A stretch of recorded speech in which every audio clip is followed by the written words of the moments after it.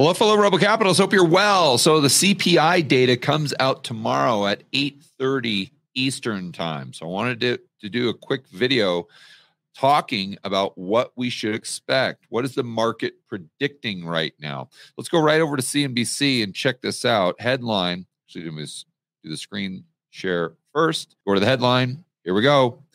Thursday's inflation data may be low, but don't expect the Fed to declare mission accomplished yet. So key talking points.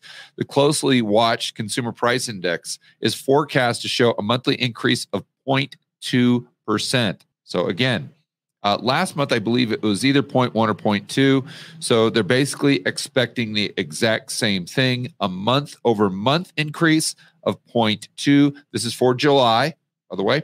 And so then the 12-month headline CPI would go from 3 to 3.3. But history has shown that inflation is stubborn and can last longer than is expected once it becomes elevated. Right. There's some variables in there that I would assume this article ignores, something that my good friend Lynn Alden gets into. You got to look at why the amount of currency units are increasing, what's going on with velocity, a lot of nuance there. And if the increase in currency units is a result of government deficit spending, then you've got to ask yourself, okay, how can we get those deficits, or what are the probability that they get those deficits up to levels that we saw in 2020 that actually produced the consumer price inflation to begin with? And if it's a combination of the deficit spending increasing M2 money supply, also I would argue increasing velocity, combined with the supply chain disruptions, okay, then how does that work on the supply side? How does that work on the demand side moving forward? And what's going to be our catalyst to get this next wave of inflation? I see a lot of people on FinTwit, talking about how, okay, well, inflation is going to go back up. Inflation is going to go back up to 9%, 10%, 12%. Okay, that's great, but let's look at why inflation went up to 9.1% to begin with. And if we don't have any of those things going on, or to a lesser degree, then we can't assume that inflation is going to go back up to 9.1% or maybe even higher. So now I'm all on board with this decade being inflationary, but that's because I believe we will get to a catalyst to where it will warrant this case being inflation going higher. I just don't think we're there yet. So as you guys know from watching my videos, my base case, we just float around, who knows, between 2.5, maybe 3.5, maybe a little higher, something like that. Because I don't see, you look at the base effects, and unless we have a dramatic drop because of a recession, which the yield curve is predicting, and we most likely will get that, but it's just a matter of kind of when. Until we get to that point, I don't see what would be a catalyst to bring inflation back down under 3%. But yet I don't really see a catalyst as to why it would go back over 4%. So anyway, let's get back to the talking points here. Former Fed Governor Richard Clarida told CNBC that central bankers don't want to declare mission accomplished too soon. Why? Because psychologically, they don't want to be remembered as Arthur Burns. They want to be remembered as Paul Volcker. Breaking down Thursday's CPI could end up being more about the details than what the headline numbers say. Thursday's Consumer Price Index report will likely show that the pace of prices increases is easing, but not enough for the Fed to retreat on its inflation flight. Yeah, I don't know why this is so complex for the mainstream media to really pick up. It's pretty much, I don't know that the inflation rate does much of anything. I go up 1%, down 50 basis points, something like that, until we get a catalyst that would make it drop, which would be a recession, which would prompt the Fed to drop rates and steepen out that curve. Or we, on the flip side of that, a catalyst really make it go up. I don't see how we keep doing exactly what we're doing, but yet somehow inflation will go back down below 2%, or somehow inflation will go back above 9%, or even up to 6 or 7. That doesn't make a lot of sense to me. It would seem like, especially when you look at the base effects,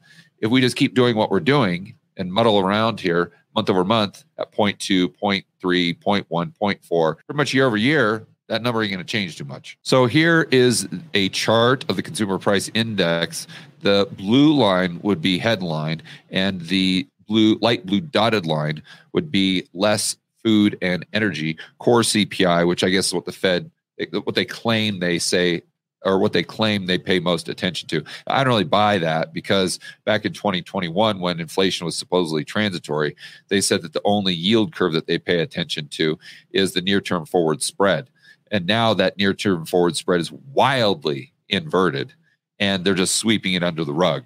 So I think they just say that, oh, we just pay attention to this metric when it's convenient, and when it's not convenient for them, they kind of just ignore that metric and focus on one that better fits their narrative, or whatever narrative they're trying to push.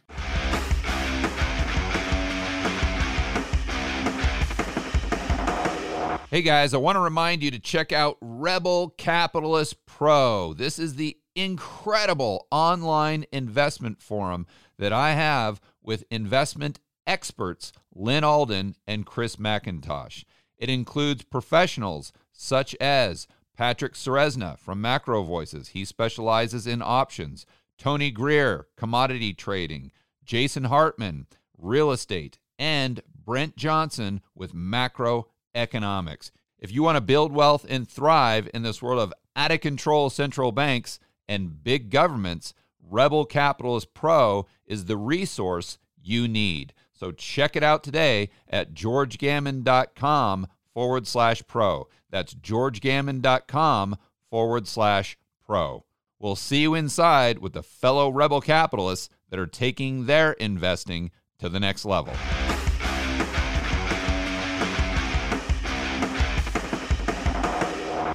So one thing I want to point out here, and I get this pushback on Twitter quite a bit when I talk about disinflation.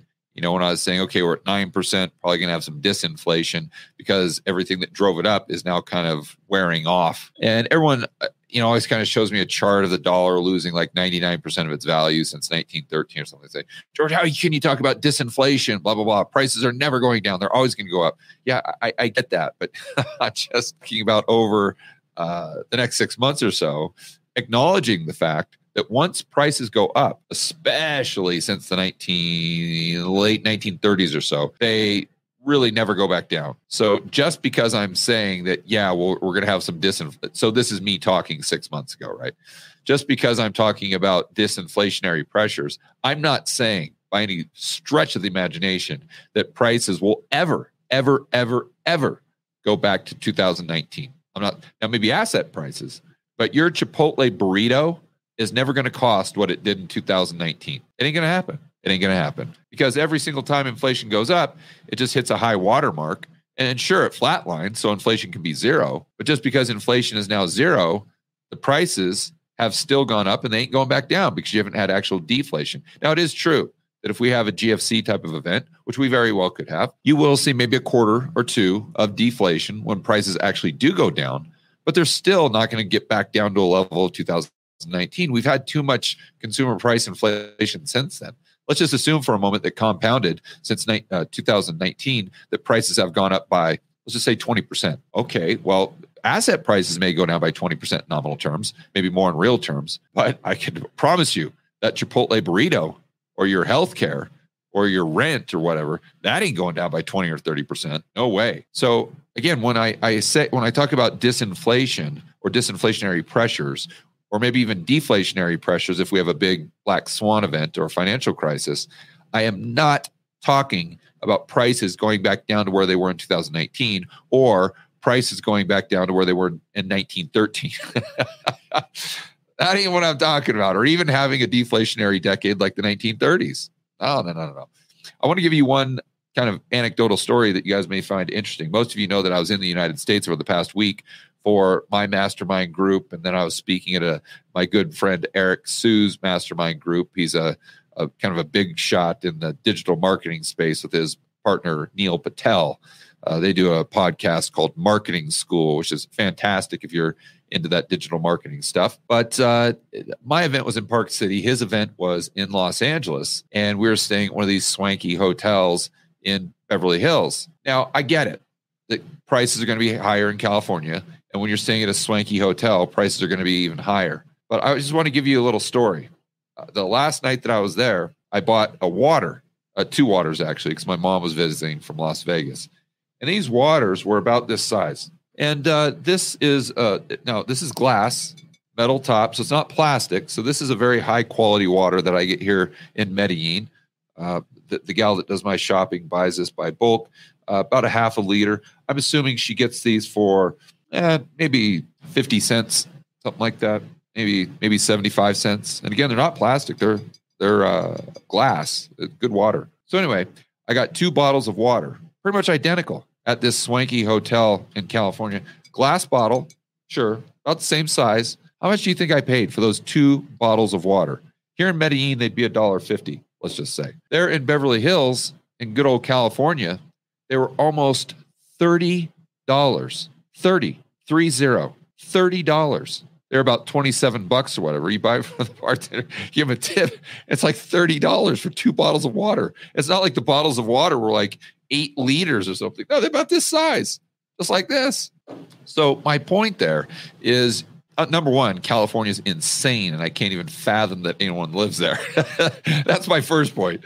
But my second point, like I was saying, is just because we get some deflation because of a severe recession, if not economic depression or black swan event, it doesn't mean that you're ever going to be able to buy water at this swanky hotel for less than $30. It ain't happening, because once you get to that high water mark, it just stays there until you get the next wave of inflation, and then it goes up again.